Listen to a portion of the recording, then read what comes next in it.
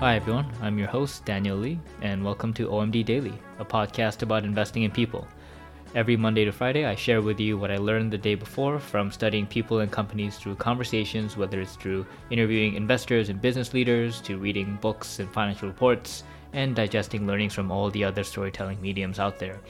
The goal is to build my own PhD in combining human performance with investing to figure out how I can help leaders build utopian companies. By exploring my own curiosity, I hope to become a little wiser every day and hope this adds a little nugget of learning to you on a daily basis. Hello, welcome back to OMD Daily. This is the July 7th, 2020 episode 43. Today is more of a medley of learnings. It's been one of those days where you just look at the time and you go, where did my day go? And so I thought, well, I'll just kind of compile all the things I learned today. It wasn't really particularly a good day for deep work. I'd say the deepest work I did was my 3-hour training session at home, and honestly I love that very much so. But while I do that, I tend to listen to podcasts and get a lot of learnings out of that. But instead of sharing like the 4 or 5 different podcast episodes I listened to, I picked one that kind of stood out, and there were some other, I think, avenues that my curiosity took me for the day. And one particular thing is on the food delivery market, and then the other was on just reviewing some of my notes from an investor I admire called Nicholas Sleep from his Nomad Investment Partners, as well as his previous, place of fame, Marathon Asset Management. I think that's the full name. It's the UK-based investment company. So I'll kind of start off with, the food delivery marketplace. So this is just more like a ramble and then some thoughts. It's not really clearly thought out, but I thought I'd kind of share things I learned and what I thought about it. A bit of a shout out to a buddy of mine who sent me the article, I think it was last week, about Uber Eats or Uber potentially acquiring Postmates, and then I think early this week it became, official, or it hasn't been fully approved yet by the regulators, but it's, probably going to go through, and so Uber will acquire Postmates, and so Uber Eats and Postmates will have a collective, market share of something like 30% in the US, and DoorDash has a 45%, and Grubhub with Just Eat Takeaway has 23%. And so these are market shares in the US based on a May 2020 sales figure. So which was pretty fascinating. I didn't realize how big DoorDash actually was. I always thought it was a battle between Uber Eats and Foodora. Mainly because I've never used DoorDash before, and I only use Uber. I started using Foodora. That was the first delivery app I used for a very long time, and then I just moved over to Uber Eats just because it was just easy. But knowing now that DoorDash is bigger than Uber Eats, I wonder if I'll just get more choices. So that's something I'll actually explore and maybe utilize the discount codes as well. All the perks of starting to use a brand new app. So if you're listening and if there are some great codes or some way to get the starter package benefits, just please let me know. Shoot me an email or something like that. Reach out from my contact page on my website at OMD Ventures, and so I'll be happy to get all kinds of suggestions there. But yes, I thought that was pretty fascinating to learn about DoorDash's market share compared to Uber Eats. So Uber Eats, I think, had something like 22%, and Postmates had something like 8%, and so when they combine, I think they get a close to 30% market share. What is also interesting is how Postmates is being acquired in an all-stock deal of $2.6 billion, which I personally haven't seen in a very long time, these kinds of all-stock deals. Most of the companies I tend to research, when they especially the acquisitive ones, tend to use cash, which is, I think, much preferred. But once again, if capital allocation decisions considered, if you believe your stock is overvalued, the idea is to use a stock offering. But in this case for Uber, I don't know if it's the idea that your stock's overvalued or if they just have no money. That I think it's more closer to the latter, and it makes me wonder: do they even have a pathway to free cash flow? Like I've never actually looked into the business, so once again, these are just ramblings and random thoughts and stuff I've just read on Twitter. It's all I really know about Uber. But it's, I think, a very contentious topic that people are constantly considering. I've met and spoken to people that I think are very smart who believe Uber will do really well, and I've also met people who are once again very smart and I respect, and they don't think Uber will do well. So it'll be interesting how all this stuff pans out. But I got curious and I thought, well, let me try to dig a little around. And one thing I think that caught my mind was before I listened to an interview on the Invest Like the Best podcast with Sarah Tavel, I think. She's one of the partners at Benchmark. And she talked about how DoorDash and Uber Eats had very different strategies. She mentioned how Uber Eats tends to focus on large metropolitan cities, and I'm guessing it's because the ride sharing tends to work best inside a city. And DoorDash, because they couldn't, I guess, or they found the metropolitan cities to be harder to penetrate, they actually targeted the suburbs, and they ended up doing pretty well. So they hit suburbs, rural areas, more of the small towns, small cities. And so although they were both competing in the broader food delivery market, it made me think that looking at market share numbers alone isn't very representative of what these businesses actually own in terms of how they're divvying up the actual market. Because in essence, it could actually be that DoorDash and Uber Eats aren't really competing with each other, because if DoorDash owns all these small towns and Uber Eats isn't there, then DoorDash isn't really competing with anyone. Now you can say that, yeah, but how will they grow? How will they expand? Won't they eventually clash? Yeah, that's probably true. But I think that kind of strategy definitely makes it, it requires you to analyze companies in a little different way. And yeah, I think, for example, for Uber Eats, I don't know, it makes me think that they probably would not venture into the small towns and rural areas because the economics probably won't make sense. Like I remember when I was talking to my Uber drivers when I used to live in Calgary. Calgary is a much smaller city than the city I'm living in right now, Toronto. And the Uber drivers in Calgary were telling me how it's really hard for them to make money there, because everyone's kind of dispersed, everything's spread out, and they would kind of complain about how their friends and counterparts in Toronto made way more money from all the rides. And yeah, I guess, I don't know the algorithm or I don't know the pay scale, but I guess the way it works is the more frequent trips you can complete, the better. It's not so much the distance. So since Calgary, each kind of trip I'd take would be about 30 minutes to even like an hour, I'm not really, I guess, like the Uber driver can't capitalize on the quantity of rides that they're giving. So I think that probably impacts it significantly. So that makes me think that Uber probably can't venture out into the smaller cities, which means that their Uber Eats business probably won't venture out into DoorDash's territory.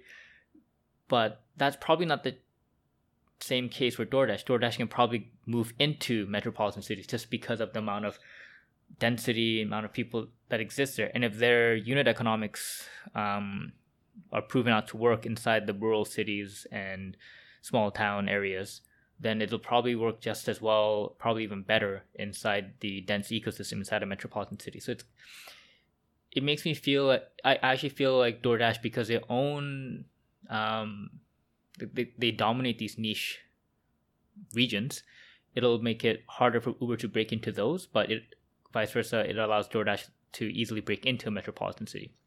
That's a thought that I've been having. And I remember, and I ended up reading that Uber delivers in 750 cities globally. So they're kind of in all over the world, in every like metropolitan city. Like they're in Japan, they're in, I think, Latin America, they're in Europe, whereas DoorDash delivers in 4,000 cities, but only focused on 3 specific countries. I think it was US, Canada, and I forget the third one. I apologize. But I guess, what do you call it? Home base bias. Just because I'm based in Canada, I only kind of remember those 2 names, just North America in general. But it seems North America is the main market for DoorDash. So that got me thinking about the kind of regional focus. So food delivery has been around in South Korea for a very long time. I think I might have ranted on this before in a past podcast, but yeah, like I've been getting, even when I was young and I'd visit South Korea, like while I was living in Hong Kong, you'd get food delivered all the time. And this is back in the late 1990s. Like food delivery has always been the norm. You expect everything to arrive within, 10, 20 minutes. If it's not there in at least 30 minutes, it's for free, all that. And I mean, you could get food delivered at a park, at a beach, and this is time before GPS and smartphones. So food delivery is a huge cultural thing in South Korea, and I think when Uber Eats came out, it was for kind of my Korean friends, just my family. When we talk about it, we felt like the West was finally kind of catching up to the modern era. But anyhow, I was curious on the South Korean market to see, does Uber Eats even compete there? Turns out they actually pulled out in 2019. I had no idea. But the South Korean market is really run by one major delivery service. So, which is also interesting because back when I was more familiar with the market, it was every individual restaurant had their own, I guess, delivery team. And now it seems that they've kind of gone through the consolidation phase where it's kind of like what it is now here in North America, where you just have one app and then they just kind of take care of everyone. And so the company there's called 배달민족, which is I think the direct translation would kind of come out to something like the delivery community or the delivery nation. And it's owned by a company called the Wuao Brothers. And they own about 75% of the market share in the South Korean delivery space. And so that's probably that seems to be one of the reasons why Uber pulled out in something like the fall of 2019. And in late 2019, 배달민족 was actually bought out by Delivery Hero, which is a German-based food delivery company that I had no idea about. So that was also fascinating. It seems like Delivery Hero, they had their own app inside South Korea as well, but it could not compete, and they ended up actually acquiring the business. Something interesting also was Delivery Hero, although they're based out in Germany, they ended up selling their German operations to what is now Just Eat Takeaway, which is the merger of Takeaway, which is a Dutch-based delivery company, and Just Eat, which is a UK-based delivery company. So then right now it seems like the big players there's Uber, with Uber Eats, and then there's DoorDash in North America. There's Delivery Hero, which is based out of Germany, but they do not have operations in Germany. And it seems like, at least from what I know, they practically own the South Korean market, which is, I think, estimated to be something like a $90 billion delivery market. I think that puts them at the fourth largest delivery market in the world, or food delivery market. And Delivery Hero also apparently controls 70% of the Middle East, which is also fascinating. And I think they've done that through a bunch of acquisitions as well of a lot of the local players. And Just Eat Takeaway tends to dominate most of Western Europe. Like they own the UK and I guess Germany through the Delivery Hero acquisition as well. And so that got me thinking more about how the delivery market ecosystem could kind of pan out. Like, it seems like the localization strategy is exceptionally important. It's kind of the phrase niches get riches. Like I feel that DoorDash has a much superior position in North America because that's what they focus on, and they're dominating all these small cities and rural areas that kind of make up the unique North American structure compared to, I'd say, South Korea, where something like 70% of the population lives in Seoul. So you just have to dominate that one city. And I think something like another 10%, 15% would live in Busan. So you really need to dominate two major cities, and you kind of have the entire country's market in one sense. So if Uber Eats can't compete with a local player there, then it's really hard. And I think that's also the idea of how it's kind of like when you expand to other countries, you really want people expanding to be part of the culture. Like you want them to understand it. Like For example, I think Netflix, when they launched Netflix Korea, I think they did extremely well because all the people there are kind of part of the whole kind of Korean broadcasting team, and I think the dramas that tend to do well, at least from the producers and writers I know, they're all very famous people in like the Korean culture, and so that ends up creating very, I guess, praiseworthy original content. And I am using a lot of the, I guess, comparisons of culture using the South Korean culture just because that's what I'm most familiar with. But I honestly feel that is a very big deal. I really think it's really hard for people who grew up in North America to ever understand or truly understand or grasp the cultural nuances of various places that they've never lived in or they've kind of grown up in. It's just really hard to, I think like locals. And if you can't think like a local, you can't really deliver the service like a local.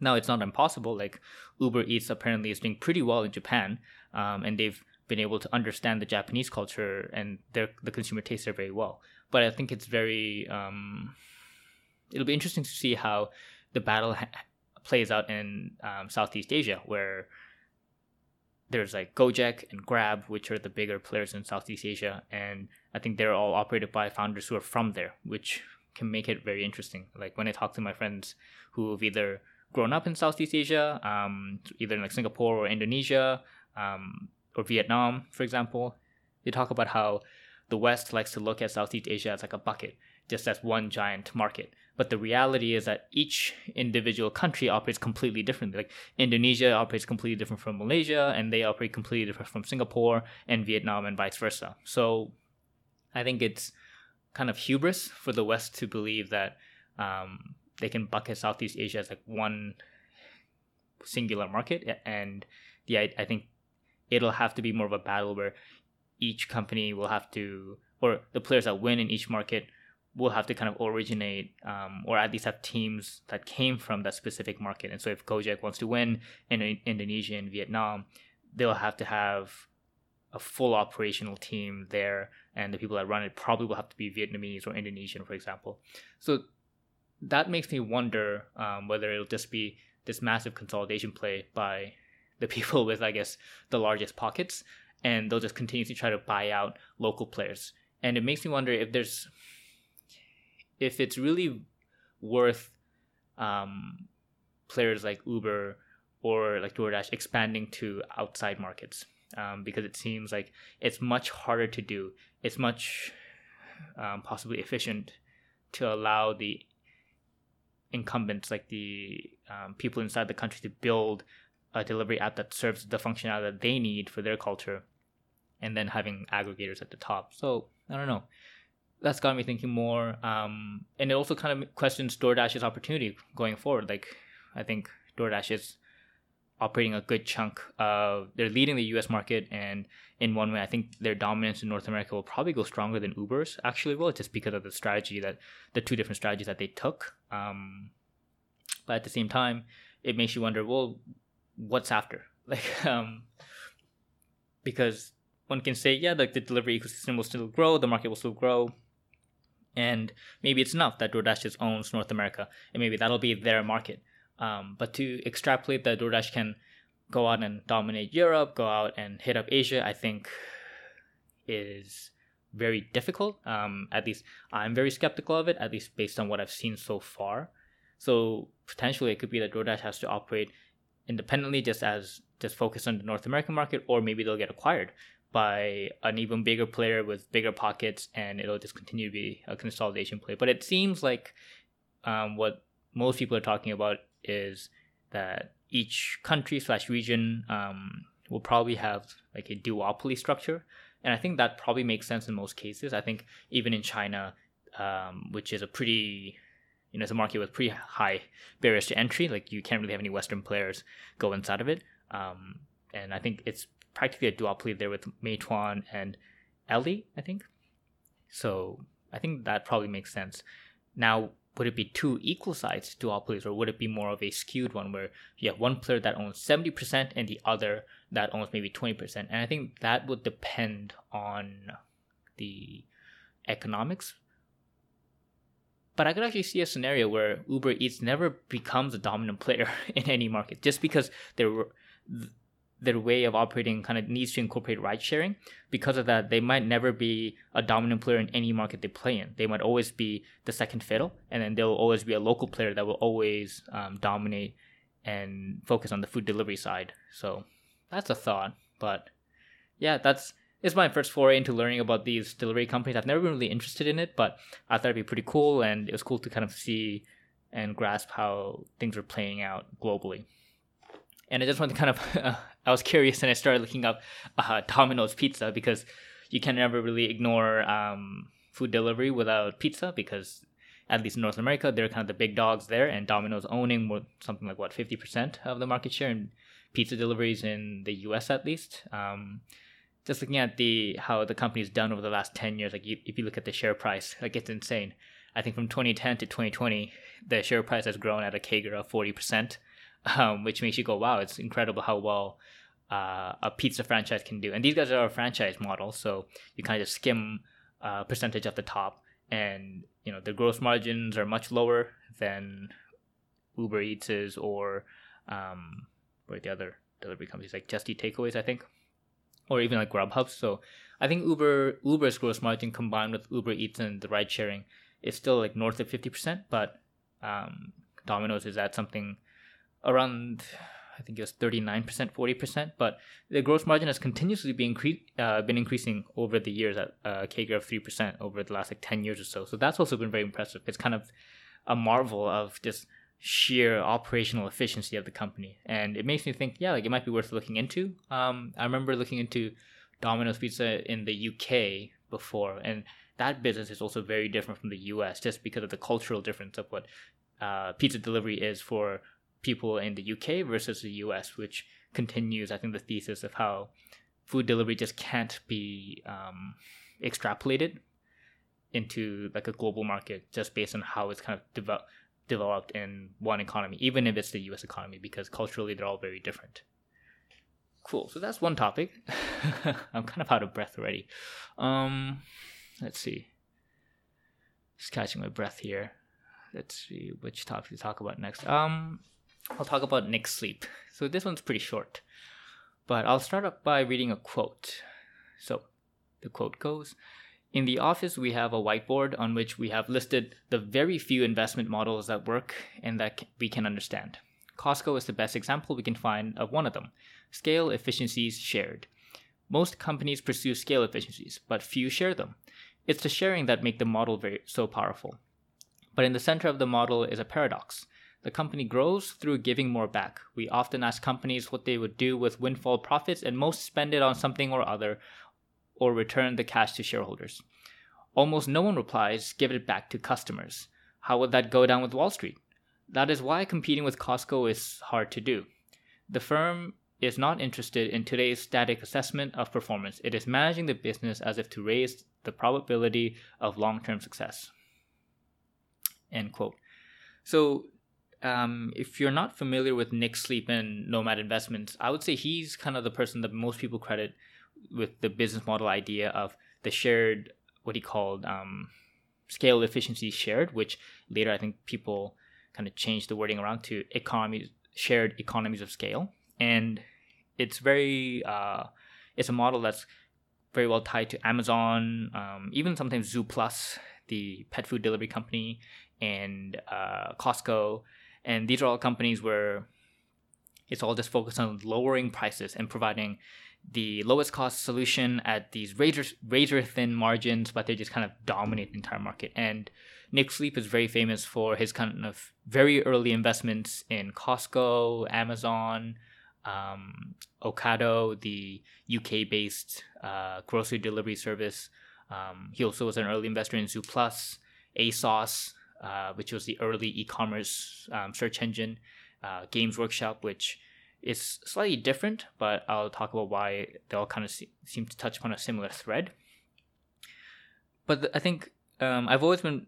The idea of shared economies of scales is not new. It's something I learned a few years back when I first discovered Nick Sleep, but I wanted to kind of go through the collection of I've just been collecting as many quotes of his as I can throughout the internet, and it's kind of sometimes really hard to come by because his shareholder letters are really hard to find. So if you're listening and if you have shareholder letters from Nick Sleep's Nomad Investment Partnership, please send it my way, because I used to have a few, but I ended up losing it somewhere. Like I had like a PowerPoint and everything, but yeah, I'm trying to find as much stuff about him as I can.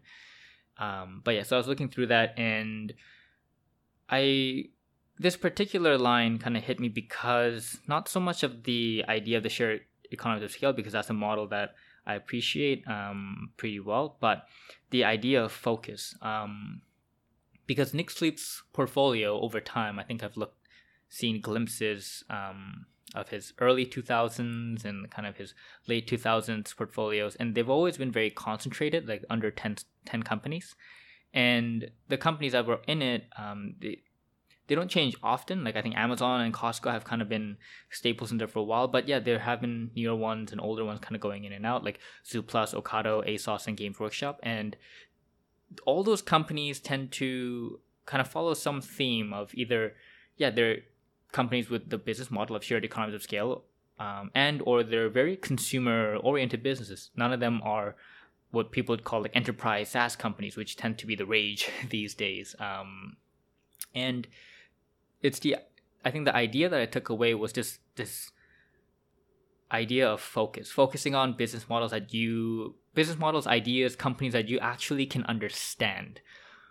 Because I think that's a very hard thing for me, because I tend to get very curious about a lot of different things, and I know I have to focus, but sometimes I get carried away and I get excited by all these new models. So like, I'll learn about, janitorial cleaning companies and HVAC companies, elevator companies. And I think it might just be that I'm still at this stage where I still have to look at hundreds of business models until I can whittle out the things I can truly understand versus the ones I just have a harder time doing. And, my understanding can develop over time. And I guess that's kind of why I've been focusing on breadth lately, where I just want to see as many different business models as I can and then see which ones do I gravitate more towards, because I think there's as much personality assessment required in investing, where I will be able to understand certain companies because of my own unique background, etc. Like I can understand accounting software or, even professional service organizations better just because I've worked in that field. But because I've worked there, I also don't like investing there because I don't believe they're actually necessarily good businesses, in my opinion. But that's maybe for another day. But the idea is that, focus. It's just super impressive how he's just focused on this specific type of company group, and he doesn't have to move away from it. And obviously, I think industry selection matters. Like I think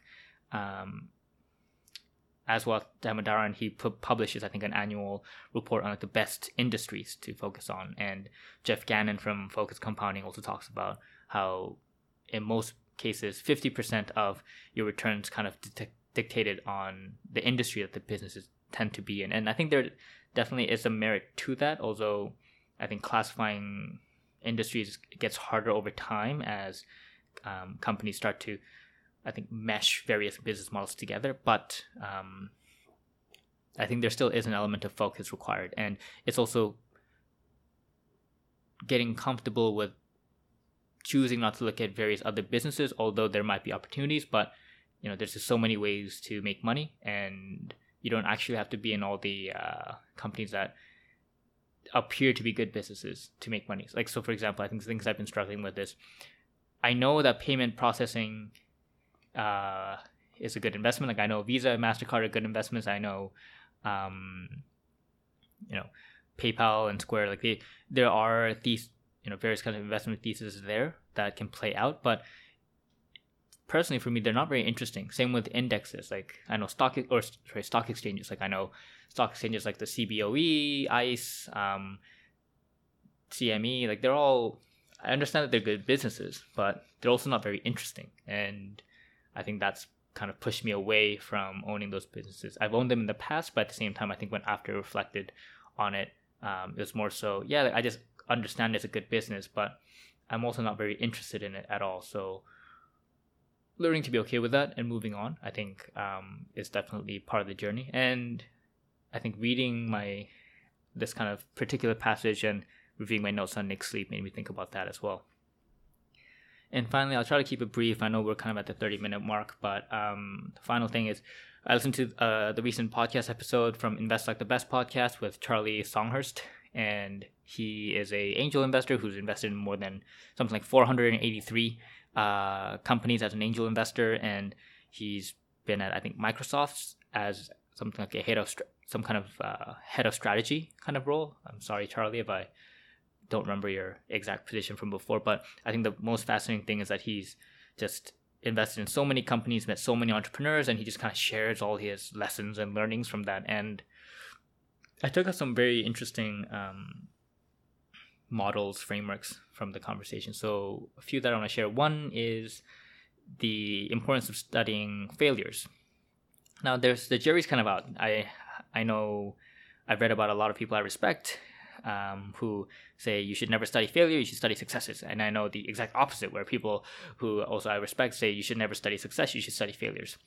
Regardless of whichever is right or wrong, I think they each have their own logic behind it. But this particular one that Charlie shares is the importance of studying failure is because most startups tend to fail. The success rate is really low. And a lot of times it's about surviving. And if you just focus on survival, then focus on survival, you just have to focus on not dying, right? It's kind of once again, it's a model that I like to use often, is Charlie Munger's idea of constantly inverse. And Charlie Munger talks about how the simple idea is that if you knew where you would die, then you could just focus on not going there. And if you study failures of what made companies fail, well, over time, it probably kind of boils down to a continuous pattern, and you just have to focus on avoiding the same, mistakes that other companies have done. Because success is really hard to define. You don't really know why certain companies succeeded. Like, there could be timing, there could be industry trends. There's so many things could have worked out that could have been factored into luck. But not dying could actually be more oriented with skill. At least this is how I'm interpreting what Charlie's talking about. And I thought about overlaying that as an investor in public equities, which is who I am right now. And if I think about what would stop me from blowing up an entire fund, right? Like what Buffett talks about, we're focused on not losing money. And it's things like, well, let's avoid things with excessive leverage. Okay, let's avoid excessive concentration, like putting all your money in one company, especially if you don't know everything about it. Like, it's very different for me investing all my money in Berkshire Hathaway compared to Warren Buffett putting all his money into Berkshire Hathaway, because Buffett is an insider. He controls the company. He knows what's actually happening inside much better than I do as someone from the outside. And that kind of leads to the other learning of always knowing that you will never know as much about the business as an insider, especially when you're a public equity investor. So you just cannot have as much conviction as an insider does. So just because an insider has 95% of their wealth in one business doesn't mean, I can take on that same amount of risk, because it's slightly still different. Although I want to see that and I want to see some kind of incentive alignment, I will still know much less about the business than the actual insiders do. And so that's also kind of the idea of not having excessive concentration. And like all the things like, to even have a thesis based on market timing, that can probably possibly lead to blow-ups. So just not having things like that.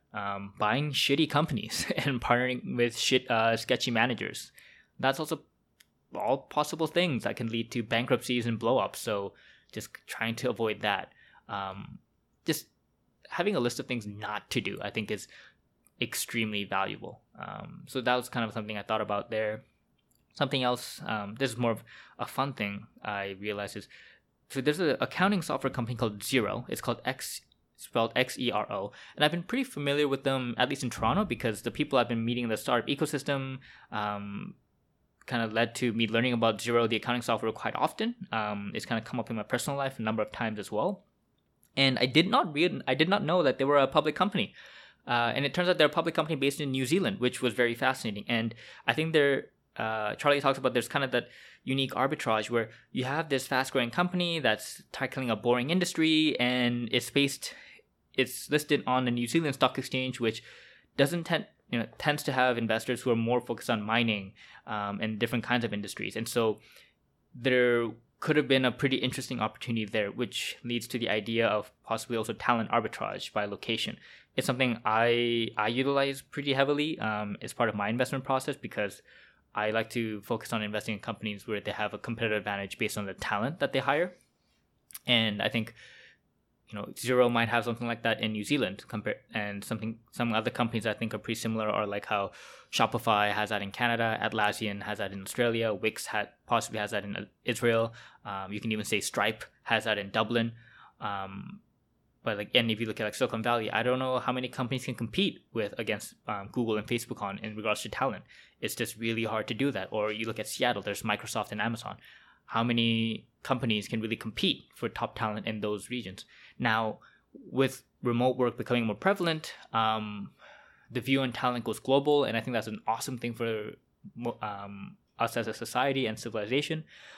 And so in one way, that kind of geographical talent arbitrage might dissipate, but at the same time, I'm not sure. I feel there's still kind of these cultural things related to how a business is created that could still play a factor into this talent arbitrage by location. And so something that Charlie talks about, which I thought was great to hear. It's kind of more, I've already believed in it, but when someone else talks about it, it kind of adds a little point to it. I know it kind of plays into a form of bias in some way, but at the same time, I also like hearing other people's perspectives from their own experience to kind of get more data points. So that was pretty fascinating to hear. I think just another thing I'll talk about, there's some more notes in my show notes you can look at if you want, but another one was just on the idea of how, from his observation, certain founders, based on personality types, so you tend to be an empathetic type of founder. I think he said they tend to build very consumer-focused businesses, whereas if you're more of a logic, quant-minded founder, you tend to build enterprise businesses. And I thought that was pretty fascinating, just based on personality types. I think if you're kind of a long-time listener, you know that I tend to be pretty obsessed with how personality should dictate how we make certain decisions and what we decide to do with our lives. And I think that's also pretty fascinating to know. And it makes me wonder how that can translate into the kind of companies that an investor would be attracted to. I personally I like looking at companies that other people don't like looking at. It's just because I just like not conforming, but that's the kind of personality. But at the same time, I get bored by certain companies that are considered quote unquote boring. Like I said, like the payment processors, it's just not as interesting for me. But continuously thinking about the thread of what then can I focus on, just like how Nick Sleep focuses on certain kinds of business models, what are models that I'll understand better and the companies that I want to focus on. So yeah, this kind of worked well with all these kind of things that I ended up digging into throughout the day. And maybe I went down this particular thread because I was already in that kind of mindset. I'm not sure. But yeah, that's the medley of learnings. I hope this was interesting. I hope this was fun. And yeah, hope to have you back on the podcast again tomorrow. Take care.